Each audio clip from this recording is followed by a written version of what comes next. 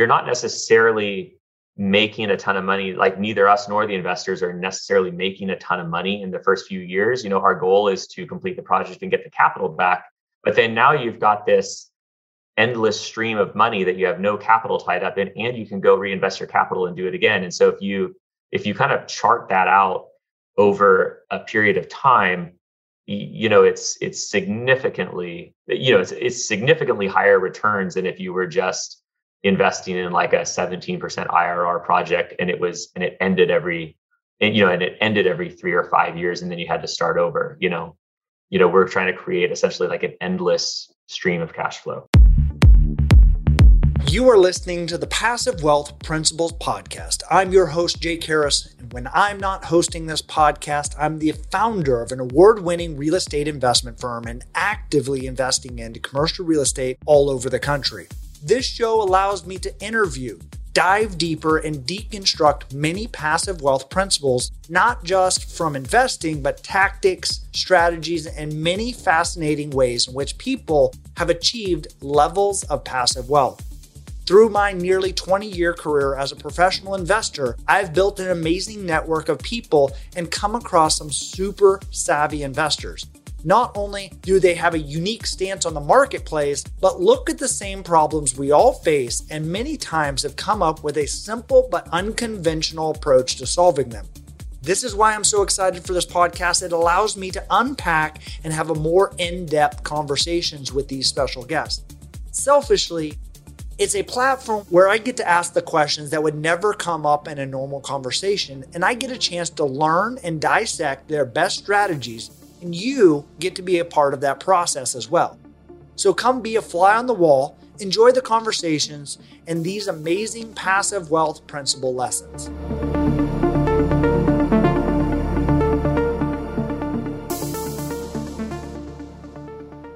Welcome to the Passive Wealth Principles Podcast. I'm your host, Jake Harris. I have another special guest, a friend of mine, Daniel Casey. We talk about how his evolution of a mathematics and applied science and finance and accounting degree from UCLA led him into being a CPA at a KPMG, a big advisory firm. And then not liking that and then going straight into construction. And not only did he go into construction, but he got into bridge construction, like literally building bridges or fixing bridges, expanding them and doing some other things. Certainly a clever workaround. Obviously, he's got the mental horsepower to jump into that and understand it, but it's just one of the first times I've ever heard of anyone just straight away getting into that, these seismic retrofits.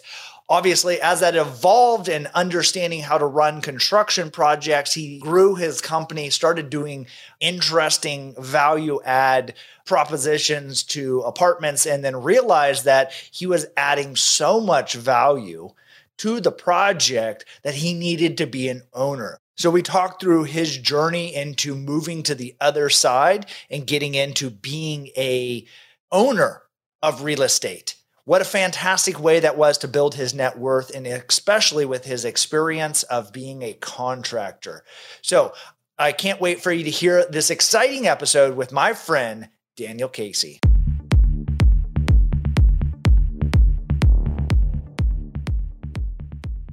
Daniel Casey, welcome to the Passive Wealth Principles Podcast. I'm excited for this episode just because I see you crushing it in so many areas of your life. And I feel like you're just like the silent assassin, that you're kind of going behind the scenes, just, building success on top of each other. And it doesn't get broadcast out there to the world as enough. And so I am excited to sit down and chat with you. Yeah, thanks. I'm excited to be here. I'm not sure I'm necessarily the silent assassin, but I appreciate the compliment. It'll be fun. I'm excited to do this. Well, for the people that don't know you, has it been like 4 years, something like that? I think that we've known each other. Yeah. Well, I've been in GoAbundance since 2018. So 2019, I guess we probably met at the winter event 2019. So 3+ years. Yeah. So it's, I think we've always enjoyed spending some time together, skiing some slopes up in Tahoe. I think we maybe caught up a couple of different areas and hit a few turns here and there. But I'd love to have, in your own words, kind of give us a background of yourself. Take a few minutes to dive into that, and from birth until now, and ready to go. Okay. So, well, I'll start from where I'm at right now and we'll kind of go back. So I'm 45. I'm married. I have 3 kids. My wife and I have been married for 22 years. We have an 18-year-old who just graduated high school last week, and we have a 13-year-old and a 10-year-old. I grew up in Southern California, went to UCLA. I have a degree in mathematics and finance, and I thought I was going to be a CPA. So I went and worked for KPMG, which is a large accounting firm right out of college. I realized within about 6 months of doing that I was not going to be a CPA and that I hated the world of public accounting, and ended up being there about a year and a half. But I kind of had quickly realized I was looking for a way out. And so I started a construction company with a friend of mine, had no construction background whatsoever. We focused on bridge construction. So we did a lot of seismic retrofits and widenings, anything that was related to bridge construction and repair. And, on the surface, it probably seems like an odd thing to jump into when you have no construction background at all. But we were motivated to be a public works contractor because the low bid gets the job. And it felt like that way we didn't have to prove ourselves to anybody. We simply had to be cheaper. And so we kind of looked for a niche in the public works market that had a little less competition. And so we ended up in these kind of oddball bridge jobs. So we did that for 10 years, ended up closing it down, going our separate ways, my partner and I, in 2010. So it's kind of like, the recession hit that industry pretty hard, not at first, but after construction, residential and commercial construction really died off, those who were left all moved into the public works space. And by 2010, there was no money to be made in it because basically there was enough contractors just hanging around trying to keep their employees going that they were more or less bidding jobs at break even or even at small losses just to kind of keep the doors open. So we stopped doing that, I started my own construction company at that point, without a partner, and just started doing small commercial stuff. I mean, in the beginning, it was kind of like anything to pay the bills. The economy was really slow back in 2010, 2011. By 2013, it was picking up, and we started doing larger general construction projects where we were the general contractor, and we were doing nothing huge, but a couple $200,000-$300,000 tenant improvement type projects on commercial buildings. And then that just kind of grew over the next several years. We started doing some larger projects for some multifamily and senior living owners. And then that was kind of when the light bulb went off and it said, like, we are on the wrong end of this transaction. Like, we should not be the contractor. We should be the owner. We did a series of jobs for a large senior living owner. They had bought a portfolio of three properties in Seattle. I don't have the exact numbers, but I understand they paid about $20 million for the combination, like for the total of all 3 of these buildings. We did about, $8 or $10 million worth of work between the 3 of them, which was which was a significant amount. But then I realized later that the value of their 3 buildings had gone from something like 20 million to something like 60 million. And I was thinking, that's maybe we should figure out how to do that. So we decided, it was kind of a series of decisions, but, decided at some point that I wanted to start owning commercial property. And the original plan was, well, if we just make money doing construction and then invest it into commercial property, we could buy 1 a year, and in 15 years, we'll own 15, and then that'll be enough to retire on. And then as we started pursuing that a little further, we realized, well, this is silly too. We should just focus on buying commercial property, and, we can make money doing it. So we in 2018, we bought our first small multifamily property. And then we also made the decision to stop doing customer construction work. So we worked off kind of the balance of our backlog through the first half of 2019. And from then on out, we've just been solely buying and renovating our own stuff. So, that kind of brings us to where we're at today. Like we have 114 residential apartment units. We have a small hotel. We have a small industrial property. We have an office building. We're in contract on another 130 apartment units, and we're just kind of trying to grow as a developer. That's a awesome story and arc that you've laid out there. I wanted to first, before we dive into the portfolios and where you're finding some of the deals. You said you went to UCLA, and what led you to mathematics and kind of those types of degrees? Well, so one, I was always good at math, so that was from that standpoint, that was an advantage. It was just whatever. High school math always came really easy to me. But what I would have wanted to do is be a business major, but there was no undergraduate business program at UCLA. So at UCLA, you could either do kind of an economics-based major, or they had this thing called math applied science. And it was basically, you had to take 7 core upper division math classes, and then you could take the rest of your upper division course load in any other science of your choosing. And so it was kind of just a simple looking at the catalog and the graduation requirements and adding up like what's the fastest way to get through this. And it worked out the best to do it as a math major with the applied science being, finance and accounting. And then I would have the classes I needed to be a CPA candidate. And it was kind of like the shortest, distance from, entrance to exit. That's interesting, that, and even back then you're shortcutting and looking, and it's just like, all right, here's all the variables of the options that I could do. Wow, this is the shortest path, and which gets me to the other side. Yeah, I'm not claiming it was necessarily the best approach. Like the thing is, I took a lot. I enjoyed it. I don't regret it. I don't regret much of anything. So it got me where I wanted to go. It was fine. I took a lot of the math classes I chose to take were kind of a lot of the more practical things. Like I took a lot of statistics and like combinatorics and game theory and those types of classes. But I will say that, somebody else has used this analogy. I forget who talks about this, but, I thought I was good at math until I, started taking upper division math classes with people who were like actually good at math. And it was kind of like, I think Jim Collins explains, he uses that analogy in some of his speaking, but it was like, I did well enough to hold my own. And when I was interviewing for jobs at accounting firms, I was like the only math major interviewing. So everybody kind of cuts you some slack on your GPA because they all think math is hard. But it was very evident very quickly that there were some people in these math classes who could do math at a level that there was no way I was ever going to be able to, comprehend math. Yeah, that's interesting that you say that. I've heard that actually a couple of times. I interviewed Christian Mack on the show. Same thing. So he was at University of Chicago doing mathematics kind of thing. And he was like, dude, there's people that were like 12-year-olds sitting in there. And he's just Rain Man. And like, wow.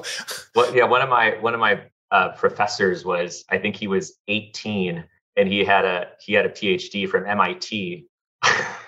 Like he had graduated from university in Australia when he was like 13. It's like, yeah, okay. He's in another category. Well, and I had that same thing in baseball. I was pretty good at baseball, and I kind of had like this aspiration to be a professional baseball player. And then I played against, and it was actually in a Legion, American Legion ball against Roy Halladay. And Roy Halladay was pitcher, and like all these scouts were out there. And so, I think we're right around the same age. And so I was maybe like 16 or 17 and he was like 18 or so. And so he's getting ready. And dude's throwing smoke. Like he's throwing mid 90s, high 90s in high school. And I'm playing against him and I'm like, I'm not that good. I was like that dude is so good. And what is crazy is that he goes to the major leagues and he also wins multiple Cy Youngs. And so like I was comparing myself to like one of the elite people that have ever played the sport. And so then I was like, I don't think I'm going to go be a professional baseball player. I think I'm going to go, to real estate or something else. I actually joined the Army for a little while in there. But yeah, it's like you see people that are like special and you're like, I'm not that. Yeah. So your portfolio now. So in 2018, you bought your first real estate deal, small multifamily. Is this just a cosmetic kind of fixer that your construction company? Are these heavy value add? So like, what is it that you're looking for from your acquisitions? Because it sounds like you got a little bit mixed bag of everything, with some apartments, a small hotel, an office. And So as we go into 2018, we owned the office building and the small industrial property already. And that was part of this whole realization was, we had picked up the office building back in 2009 because we needed an office, not because we were buying an investment, but we needed an office. We didn't like the idea of paying rent for it. So we thought we'd buy an office building. And then similar, we bought the small industrial property because we needed a construction shop and yard. And we bought that in 2014. And so then that was part of the realization, kind of in that 2016, 2017, when I'm looking at my, that was the first time I'd ever really looked at my net worth. And it was kind of like, gosh, I've been a contractor for 16 years at this point. And yes, I've made an okay living, but the only thing I have to show for it is these two pieces of real estate. Well, and I also owned a duplex. It was, again, like that was my first house I ever bought, but it wasn't an investment. I just bought a house and then kept it, so it's kind of that realization that, gosh, I'm making, my wealth, what little wealth I had at that point was simply these real estate assets. So I had that kind of hodgepodge portfolio, if you will. And then in 2008, or in 2018, we bought this eight unit apartment building, and it was, we didn't really know what we were doing, but the plan was we were going to buy 8 units. We were going to fully renovate all of them. It was in a pretty good part of town. So we were going to kind of make this the highest and nicest 8-unit apartment building in that neighborhood and, rent it out. We were going to burr it. We were going to rent it out for a higher rents. We were going to, get a new appraisal, refinance it, get our capital back and go do it again. And so that's what we did. We spent $860,000 buying it. We used a hard money lender. We put down, if I remember right, I think we put down 20%. We spent about $225,000 on all of the remodel and everything else. And then when it was done, we refinanced it, got all of our money back and then some. And then we went and did another one. Yeah. I mean, it's the concept you're talking about is not like revolutionary. I think it is a great model, especially because, people get into these bigger remodels, they get scared. Or if they're sometimes using a contractor, I've talked to this, contractors want to make as much money as possible. Yeah. As far as like you're fixing up that portfolio for the people for, that they bought for 20 million, maybe if it's 20, maybe they paid 30 million for it, but it's like, you want to make as much money as possible and still get the job. Like, so it's like, you're kind of like at that, that edge of like, how much can I charge you? Yeah, no, there's a huge advantage in being the contractor. I mean, I think for a lot of real estate investors, or especially if you get into heavier renovations or, kind of more development type activities, one of your biggest risks is the construction piece of it. And so it's nice. I mean, that is definitely an advantage. And I enjoy being a general contractor because it does give us a lot of control over what the price of the renovations are and the quality and everything else. So I mean, that's been kind of an advantage we had from day one. Yeah, that's, and for people that are not a general contractor, obviously finding people like Daniel is a great way to kind of partner. Do you have any partners? Is this all, internal? Do you bring in any outside money? How are you structuring what you're doing today? So when we started doing this, the first 5 buildings we bought were all just our own money. It was kind of just all this burst strategy that started from the initial seed money. I mean, I think we spent, we had about $300,000 that we invested into that first building.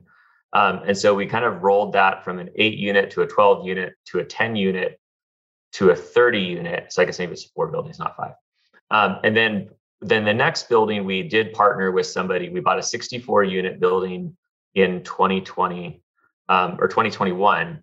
That was a much larger acquisition. It was a $9.8 million acquisition, and it's a couple $1 million worth of rehab. And so we partnered with somebody to bring the capital on that. So, the building we're buying right now, similar situation. It's again a much larger. It's a 130-unit building, even larger acquisition, and we're partnering with the same people on that job to bring the capital. Yeah, that's I mean, are these primarily in your market? Because you're up in to Tacoma kind of area. Yeah, we're in the Tacoma market, and yes, we are at the moment. We're 100% local. Everything we own is in Pierce County. Most of it's in the city of Tacoma. You know, we self-manage all of our own properties. We do all of the maintenance. We're the GC on all the renovations, and so for the way we're doing it right now, we're pretty hands-on, and it would be, so we've yet to venture into any other markets. Not that we wouldn't eventually, but there's a lot of solid fundamentals in Tacoma, and we're kind of excited to be part of just riding the Tacoma wave for a little while. So that's interesting. Being a contractor, let's say it's the similar as a lot of other people. I think, you can make a lot of money or making a decent living off of it, but it is a very similar being on that hedonic treadmill of, or hamster wheel, rat race, whatever you want to call it, grind, grind, grind, grind. You're looking at it and you're like, hey, yeah, there's no recurring revenue, right? Like you're essentially, you're only as good as some combination of your people and your next job. So it's like, that was kind of what was turning me off to it. And I looked at a handful of other things back in 2016 before I landed on real estate, but I was basically wanting something that had some recurring revenue or some sort of this intrinsic value, like something that could make money even if I wasn't, sitting there cranking away at the wheel, so to speak. So, but yeah, no, construction's great. It doesn't take a ton of capital to get started, but on the other hand, it's pretty asset light. So it's not like you own a factory or something, it's kind of like you're just a service provider. Yeah. And then obviously everybody wants, like you said earlier, the cheapest bid, as far as, and so they'll cut you out, if somebody else has a cheaper bid. So that's always a challenge. So, you don't do any third party work, all your own still today? Yeah, no, since 2019, we have not done any third party work. Everything we've done is solely for ourselves. And do you pay yourself like normal going wages, or do you utilize your company to be able to have some efficiencies in your construction cost and maybe skinning? It's changed. In the beginning, these projects were little, and now these projects are getting bigger. But we basically relate to ourselves as if we were a design build contractor, and we basically pay it on a cost plus model. So from the construction company's point of view, they're primarily concerned with quality and volume. They don't, their profit margin's fairly guaranteed because they're not, we're not bidding the work to ourselves per se and then trying to do it for a fixed price. We're basically taking on the project and delivering, we're just, kind of designing it and doing it as we go. Yeah, that makes sense because it's, then you're not necessarily losing money, but I've found that you can oftentimes move faster when you're in that, kind of realm. Yeah, maybe you pay a little bit more than what you could get out there in the competitive marketplace, but gathering bids sucks. Yeah. Well, and then the other thing is, for the most part, we have a sense of what the budget is for the overall project. So, if you buy a building for $1 million and your plan is to put 200,000 into it, it would take a lot of effort to know exactly how you were spending that $200,000 on day one. And the nice thing about doing it this way is we have a lot of ability to pivot. If we run into an obstacle and something costs more than we initially thought, rather than just have to go increase the price of the overall project, it's pretty easy to start looking at the overall scope and figuring out, well, how can we change or pivot or work around this in some way? And so we can, again, because the contractor's interests are aligned with us as the developer, it's, we're not, the contractor's not trying to add scope. You know what I mean? Like every problem isn't a new revenue opportunity for the contractor. It's just, we're all kind of working together to get it done. Yeah, I think that's a good point. Not trying to add scope, because I know a lot of other contractors and change orders are how they make their money. They get in, they low bid you, and then all of a sudden you just get like hammered, change order. And then you're just like, what the hell? That's how they make their money. And that may be their business model and methodology. But obviously, having a little bit of your hand in both operations allows you to kind of control that a little bit. Yeah, no, for sure. Yeah. And we, in part, we were probably never that successful as a contractor because we didn't, probably just personality wise and just the nature of how we always operated, we probably acted too much like the owner most of the time. So, we weren't that contractor that was out there taking advantage of every opportunity for a change order and then we would also get frustrated when we saw owners doing things that we just felt were ridiculous, and on one hand, it's like, well, we're happy to do the work, but on the other hand, we're looking at it going, gosh, if this was our building, we would do it this other, so I think we always kind of had that ownership mentality, even when we were a contractor. And consequently, it's probably why we weren't that successful of a contractor. That makes sense. There's so many times I've done that as a contractor. Like, you're just like, it'd be fine. It's like, but like, give me some examples of that you've seen, like maybe the ownership was going down the wrong path or doing something that, you thought. And I use that as just because a lot of people listening to this maybe don't have the construction chops. And sometimes take it in a direction that is not the most economical or slows the project down. So the one that stands out in my mind is one of the jobs we had done. There was one of these senior living projects. These were existing buildings. And so they had, you were doing a significant renovation to an existing building, and the existing plans were poor. And there was a lot of kind of mistakes made by the architect. And, there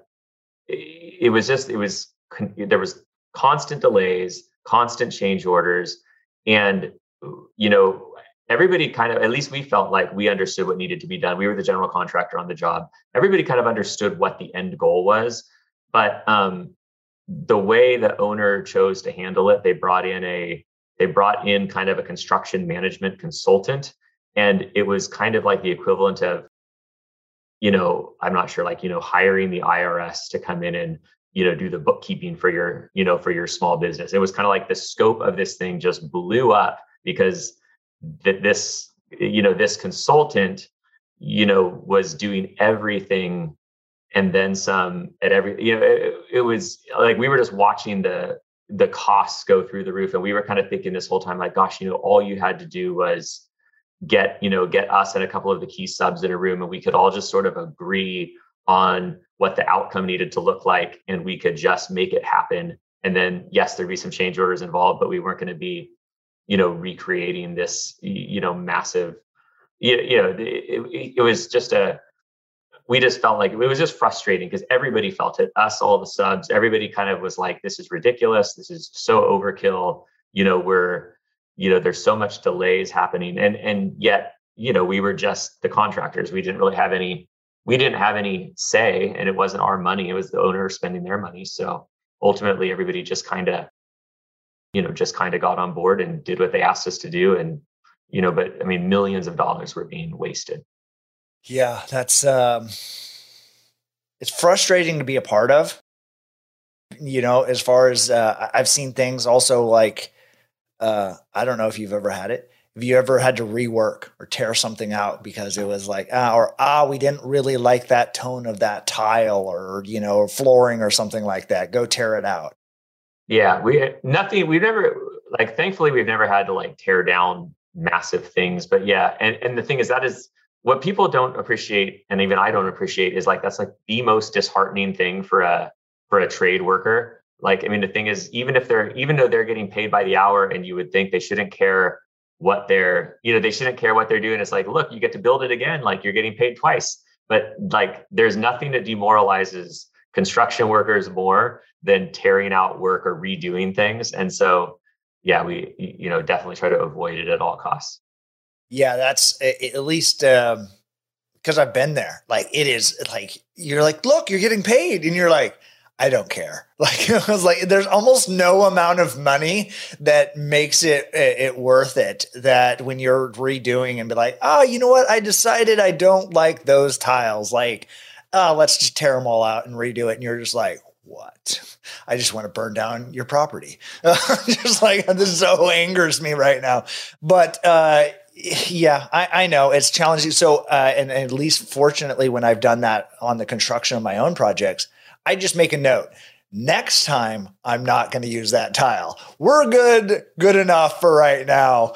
Yeah. And that's the beauty of doing your own stuff is you do kind of, I mean, we've made lots of errors along the way where it's kind of like, okay, mental note, don't do it that way again. But hey, we've got 100 more units to do. So we'll have a couple that we don't love the way the tile turned out. And again, the next 98 will look great, Yeah. So yeah, that's a big advantage of doing your own stuff. Are you guys enjoying the show so far? Look, two of the most common questions I get asked are, where can I find good deals to invest into? And is it possible to invest alongside of our deals as a passive investor? So my team and I wanted to put together an insider list where you can get first access to investment opportunities, due diligence resources, and best practices for those interested in investing passively into deals like the ones we talk about on the show. Those deals are mostly in the commercial real estate space, but I oftentimes get exclusive access to deals of people like the guest on my show. If those deals pass our criteria, we pass them on to those on the list. To gain access to this insider list, all you have to do is go to www.catchkniveswithans.com and hit the big orange button on the top right of the page. We also host events, dinners, and give away VIP access to events that I'm speaking at or attending. Once again, it's www.catchkniveswithans.com and hit the big orange button on the top right of the page. For those that are serious about passive wealth building, we'll see you on the inside. Now, back to the show. So now, I mean, your wealth has, let's say, exponentially changed or multiplied because you've started, and moved into that kind of owner's position. And so what is it that you're looking for to continue to add into your portfolio? I mean, it started with just, necessity. I need an office. I need an industrial building. But now it seems like there's a little bit more intentionality behind what you're going after. So what is it that you're going after now today as someone that's, kind of a design build GC? So when we first started, we had made the decision that we were going to do multifamily. And that was basically because we had some multifamily experience as a contractor. And then, the first 3 or 4 buildings we bought, they were purely just anything that looked like it could make money. Like we were just looking for a deal. And then as we've gotten a little better at it, we understand the market a little more. Now we are a lot more focused. So we're specifically, right now, we're specifically looking for, kind of underutilized garden style apartments, 70s, 80s vintage, as close to the urban core of Tacoma as possible. So we're looking for kind of C- properties in A+ neighborhoods. And then we're looking for things that have the opportunity to be fully redeveloped. And what we're trying to create is we characterize it as affordable middle class housing. We're trying to create an A-, B+ type product that can compete directly against new construction Class A mid-rise stuff that's going up in the same neighborhoods we're in. And what we like about it is, so in these same neighborhoods, there is this kind of brand new Class A stuff, but they're all being built in, a mid-rise. These are typically 5/1 type construction.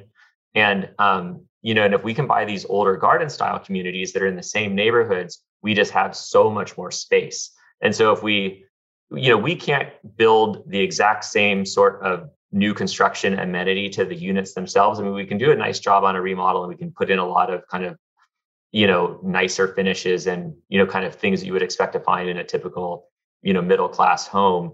But what we can do that they can't do is we can have big dog parks. We can have, pools. We can have walking trails. We can have just really beautiful landscaping.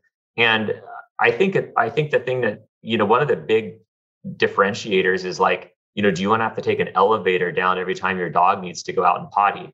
It's that's a huge thing. If somebody can walk out their back patio and there's this beautiful, landscaped area and they, it's just so that's what we're trying to do. We're focused on kind of providing a product that is fairly underrepresented in our market right now. So we're kind of building these, B+ A- redevelopments. That's interesting. So are you coming into that? And let's take that as, a theoretical class C garden style that's kind of 70s vintage. And are you coming in and like, what is it that you're doing to move it closer to that A minus B plus kind of category? Like what would be? Well, so it starts with location, right? So I can't change the location. So it has to be in the right neighborhood, because no amount of fancy amenities is going to get a middle class tenant to go move into a non-middle class neighborhood. That's just not going to happen, right? Like the thing is, the typical tenant that we're going after, they desire to live in these particular neighborhoods. So location's like by far the biggest factor. And then what we're doing is we're kind of, we're looking for things where there's an opportunity to create some unique amenities. So we're looking for, like a lot of, so we've got a project under contract right now. It's 131 bedroom units, but it's an older property. It's in an extremely desirable location. It's just feet away from $1 million single family homes. It's very near the water. It's just a very desirable neighborhood to live in. But, the current finishes are 30, 40 years old. The buildings look like government barracks, and it just there's nothing appealing about it. And so we're kind of totally redeveloping the whole community. So we're doing an extensive outdoor landscaping reconstruction. We're going to put in like a big covered pavilion. We're putting in dog parks, pickleball courts, horseshoe pits, fire pits. We're going to kind of create this really extravagant outdoor living space. And then it'll kind of be this, so there'll be these small 1-bedroom apartments that don't have any kind of patio or balcony. So it's a unique style of construction for Tacoma. But then they'll have this over the top outdoor living space. And like, we're picturing a, kind of 25 to 35-year-old demographic who, maybe they work from home, maybe they, work in Tacoma, but, they're going to come back, and sit out and enjoy a beer with their neighbors in the afternoon. And it's kind of so that's the type of thing we're looking to do. We're looking to try to create something unique, something that we can compete against the other properties in the market and have amenities that they just don't have. Like, to my knowledge, there's no apartment building in Tacoma that has any sort of a summer camp like outdoor park where they can, sit around a fire pit and enjoy a beer with their neighbors. Yeah, that's, I like that. I like that idea of being unique, just because if you're just in an arms race for the other amenities of mid-rise, 5-story or, whatever that is, a 5/2 or 5/1, 5-story stick kind of built, you got a golf simulator and maybe a dog wash station, but it's on the other side of the entire building and you don't have the green. You can be and do something unique there. So that makes a lot of sense.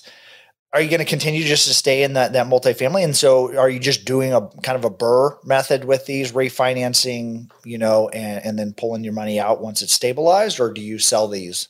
No, our goal is to be long-term owners. So, and the investors that are investing with us and partnering with us on these have the same goals. We are looking to refinance and return capital, but we're not looking to sell. So the idea would just be to kind of roll over that capital and, as we complete projects, do it again. And that's, so we are specifically looking for enough value add in these jobs that it's reasonable to return capital in 2 to 3 years and do it again. I know a lot of syndicators have a model that's based on that ultimately results in a sale, 3 to 5 years out. And we're trying to avoid that if we can. Like our primary goal would be to return capital through a refinance event and then just hold it indefinitely.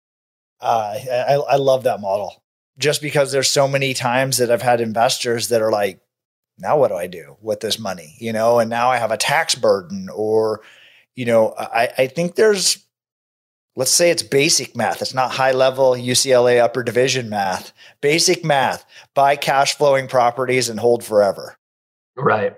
Well, and I think what gets lost with a lot of passive investors, who are investing in these types of deals is, if you're comparing IRRs and that's the only metric you're looking at, it doesn't take into consideration the velocity of money. And so you can actually get lower IRR projects that'll give you significantly higher returns if you get your capital back quickly and you can do it again. And so so on the surface, that's kind of our model. Like you're not necessarily making a ton of money. Like neither us nor the investors are necessarily making a ton of money in the first few years. Our goal is to complete the project and get the capital back. But then now you've got this endless stream of money that you have no capital tied up in, and you can go reinvest your capital and do it again. And so if you kind of chart that out over a period of time, it's significantly it's significantly higher returns than if you were just investing in like a 17% IRR project and it ended every 3 or 5 years and then you had to start over. We're trying to create essentially like an endless stream of cash flow. Yeah, kind of an infinite return because you have your money back out. You're playing with house money. Exactly. Yeah, I think there's a lot for the listeners, that's like, super clever because, you get an exit. These are before tax numbers, this 17% return. Well, the tax man wants his cut. And, so then you're either, forced to make quick decisions to kind of redeploy that. And even if you're investing into a syndication, you can't necessarily 1031. You just have to pay the taxes or have a lot of other, passive losses and other things to try to offset those. And I'm not saying that, don't take a 17% return deal or 20% return deal. It's just like the after tax dollars is really, really important. And then the more successful people that I'm around understand those things. So like what Daniel's saying right now is through a refinance, a stabilization, your permanent financing, you get your money back and maybe even money plus, but it's not taxed because you haven't sold that asset. Now you're playing with house money. You can take your money, reinvest it somewhere else, and that's going to make a return. And so now you've created this infinite loop of returns, and it is obviously on, from Daniel's side, he's doing the work, but the investors aren't doing the work. And that's one of the big things about passive wealth that we're talking about is like, you don't actually have to do all of that work. You can find people and partner with people like Daniel that have the experience and the boots on the ground experience. So as we're getting a little bit closer to wrapping up the podcast here and this episode is I have a few questions that I wanted to hit at you. Was what is one thing that you have spent money on that has given you more freedom or maybe even been the best return on investment in your mind? Like, I think the thing that jumps in my mind and, instantly when you ask that question is we have two modest vacation properties. We have I've got a cabin on 40 acres in Eastern Washington. It's a very rural piece of property. It's no power, no water. It's just a dry cabin setup. And then we also have it's a glorified timeshare. It's a 1/9 ownership in a residence club down in Palm Springs.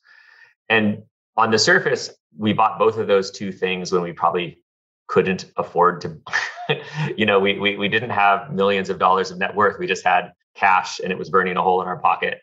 And so, we bought a cabin and we bought this share in this residence club. But I would say that in terms of benefit to, my family and to me personally, and it's just been such a great experience to have places to go that we can get away and, recharge, get some clarity. Going to the cabin with no cell coverage and everything else is a wonderful experience. So, and there was also probably a element of, even though we didn't necessarily have the finances that probably would have traditionally justified spending that percentage of our net worth on those assets, there was a feeling of like pride, that like, hey, we own a vacation home. It's like, I don't know, there was a little bit of that proven to yourself that you can do it. So that's what I would say. That's an awesome answer. I love that. I grew up going to a family kind of cabin on a lake that had no power, that, had propane as you could run the lights in the fridge off of a propane kind of thing in the stove. And we loved it. That's some of our best memories ever. So that I love that answer because it brings back the nostalgia of my youth. So you transitioned, and I know that we talked about this as far as, you discovered, you looked at your balance sheet, started seeing that your net worth was about the assets that you purchased. Was there any kind of things that you read or researched or looked at that helped you kind of, now that you realize, oh, wow, my wealth is being made in owning real estate or investing into kind of real estate?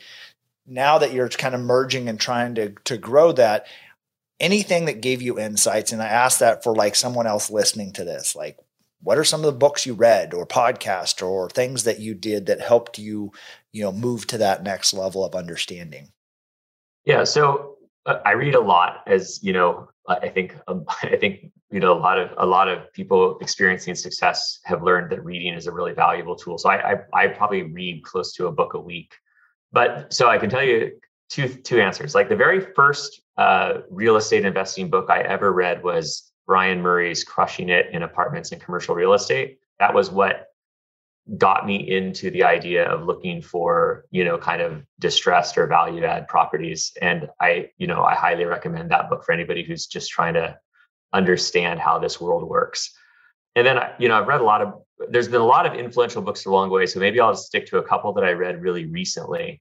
One was I read Vern Harnish's Scaling Up. It was originally called The Rockefeller Habits. I don't know if you've read that one, but I'm a big fan of EOS and Traction. I read Gino Wickman's Traction a handful of years ago. And someone recently told me I needed to read Vern Harnish's Scaling Up. And it's interesting because it's a much older book, but it's pretty evident that Traction's essentially like the simplified version of this Scaling Up or the Rockefeller Habits. So that was a really good book. It in my mind added a whole lot of clarity, filled in gaps where I felt like maybe Traction was a little oversimplifying some of the actual complexities of running a business. And then I read another book that recently that I really, really loved. It was called Team of Teams. And it was by General Kevin. Hold on, I'm gonna grab it and I'm gonna tell you the General Stanley McChrystal. And so he's the U.S. general who was in charge of the Joint Terrorist Task Force in Iraq, kind of in the like mid 2000s, I don't know, 2007, 2008, 2009, when they were trying to learn how to deal with Al Qaeda in Iraq. And it's a really great story because they basically showed up with this command and control military structure that had been working for decades, and they had teams of SEALs and teams of Rangers, and they had Air Force intelligence, and they had CIA, and they had the FBI, and they had all these people. And then his job as the general was to, he kind of describes it as he viewed his role as like a chess master. He was supposed to, move his pieces appropriately. And so they started out on this campaign to defeat Al Qaeda or to fight with Al Qaeda. And then at some point, he says they realized that they had taken out the number 3 guy like 21 times. And then at some point they said, maybe there's not a number 3 guy. Like they kept on trying to understand the structure of Al Qaeda in terms of, sort of this Western military idea of a hierarchy with, somebody on the top, with commanders underneath them and then, divisions underneath those people. And so anyhow, the book is called Team of Teams, and it's basically how he realized that in the modern world where there's so much complexity and where, a tweet in Cairo could trigger an attack in Baghdad, that's just kind of, information and, life essentially moves too fast to work decisions through a traditional, hierarchical structure. And so they started creating kind of what they called these teams of teams where, you had SEALs communicating directly with Rangers, communicating directly with the CIA, communicating directly with the FBI. And the leaders weren't necessarily the decision makers. He describes it as going from being a chess master to a gardener. Like his job was to make sure that the soil and the other elements of the garden had all of the things that each of these teams needed to be nourished and to be healthy, and essentially just let them do their thing. And so it's a really cool book. It changed, it really changed a lot of my my thinking about leadership and how teams can be organized. That's really interesting. There's a lot of things that you brought up in there that instead of being the chess master, trying to understand everything that's going on all at once, which, is the more and higher you get up, the more the complexity is. It's impossible to do that. I like that also, as far as, are the soil conditions right? Do you have the right, do you have the right food? Do you have the right resources? Do you have the things to effectively do your job? So instead of trying to micromanage or control. I know that's one of the things that we talk about, as far as being entrepreneurs and maybe contractors in general, from starting of that, is you kind of want to control everything. You want to have, like driving that.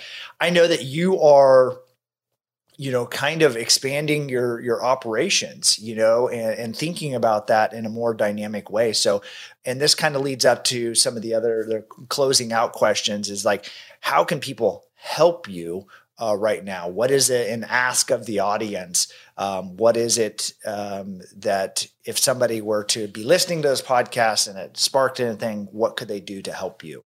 Yeah, so I think where we're at right now is where we've got more growth opportunities than we have capacity to manage them in-house. So I think we're looking for key people. We're looking for people who could come in either as like development project managers to help manage some of these development projects, but we're also really looking right now for operations people, somebody to come in as an integrator, if people are familiar with that concept, or kind of an executive assistant to help just run the day-to-day operations, provide some structure and some discipline maybe.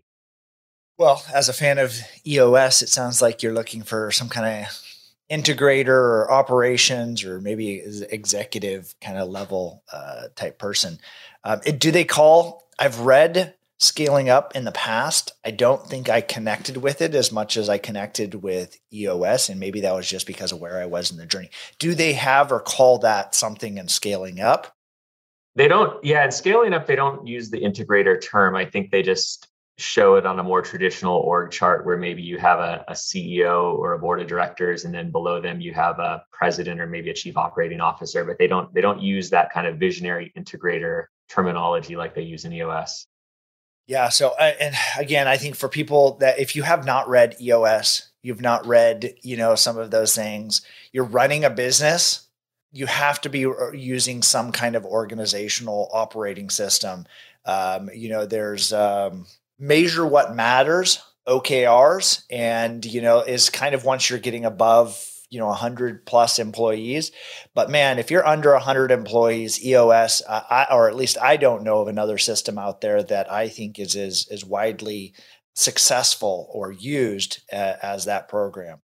Yeah, no, I agree. It's so easy to, you can read the couple books, and it's so easy to grasp, and you don't even have to implement it 100%, right? Like the thing is, like, I know just about everybody I know runs some version of EOS, and I'm sure that very few of them look the same, right? Everybody kind of has their own adaptation, but I mean, there's just so much wisdom in the system and in the book. Well, was it interesting? I was interviewing the other day, and they said they were 80 or 90% accurate on EOS. They brought in an EOS implementer to help them refine it. And they said that last 10% allowed them to grow exponentially. So they were doing. And they said that last 10%, we 10x'd our organization. It was that big of a difference, as far as because we were kind of close. We kind of had things, but dialing in the details of those KPIs, getting the better of the sequencing of those meetings, getting the rocks aligned with your yearly and 3-year kind of goals, and kind of they're like 10x. Everything about it got better. And so, again, I have not experienced that. So I was like, I was like guilty. I was like, I need to go get an EOS implementer in here to refine these things that I'm doing. We haven't worked with anybody yet either. So, yeah. Well, for anybody out there, I think I'm reaching out right now. I have a couple calls with an implementer because I felt guilty that I was like, oh, maybe I'm not doing this the way that I should be doing this. But if you're someone that's looking, you're maybe in the Tacoma area, I think you should reach out to Daniel. Where can people find you? Bring you a deal, there's this amazing integrator that wants to come work on that and build not bridges, be more the metaphorical builds bridges. How can they connect with you? You can find me on Facebook, although I don't do a lot of business related Facebook posts, but you can certainly find me out there. I'm also on LinkedIn, and again, I'm not a heavy user of it. You can go to our website, which is north40capital.com, or you could just email me. I'm Daniel at BlackRockNW, like Northwest.com. So you're a multi-trillion-dollar company? Yes. Not that's the BlackRock. No, BlackRock North. No, the other BlackRock. All right, Daniel. BlackRock's the name of our construction business. So we have BlackRock Construction is what we've been operating. So my email address is based in that BlackRockNW.com. Well, that would be cool if you're actually the $1 trillion wealth management shop. You'd be so under the radar of that. Daniel, I really appreciate your time, hearing your story. I thought it was incredibly fascinating, and I can't wait until I feel like we should actually have a segment of just talking about some books, and maybe that's our grown-up version of a book club. Every time I talk to you, you have such insight and so many books that are great. And I'm, got to go now buy Team of Teams because I have not even heard of that one. And it sounds fantastic. Yeah, no, that sounds like fun. I love, I love uncovering, new books. Same thing. I had never heard of Team of Teams. I heard was, somebody mentioned it offhand, maybe in a podcast. I don't even remember where I heard of it, but I love finding these books that are kind of maybe not the mainstream, popular business read, but they're really good. Awesome. Thank you, Daniel. I appreciate you. Yeah. Thank you. I hope you enjoyed that episode today on Passive Wealth Principles Podcast. Make sure to subscribe on whatever platform you're listening to this on. If the episode made you think of someone, go ahead and take a screenshot and share this episode with them. You can tag us or find us as a podcast at Catch Knives, or me personally at jake.realestate. For those investors that are listening to this and want to be able to take advantage of distressed investing opportunities, a perfect place to start is my best-selling book, which also happens to be called Catching Knives. It's a full breakdown and guide on how I and many of my partners take advantage of opportunities in distressed commercial real estate. Go to www.catchkniveswithans.com and grab the book there, as there's a few book bonuses that I know you'll love. Once again, www.catchkniveswithans.com. Take care, and I'll see you in the next episode.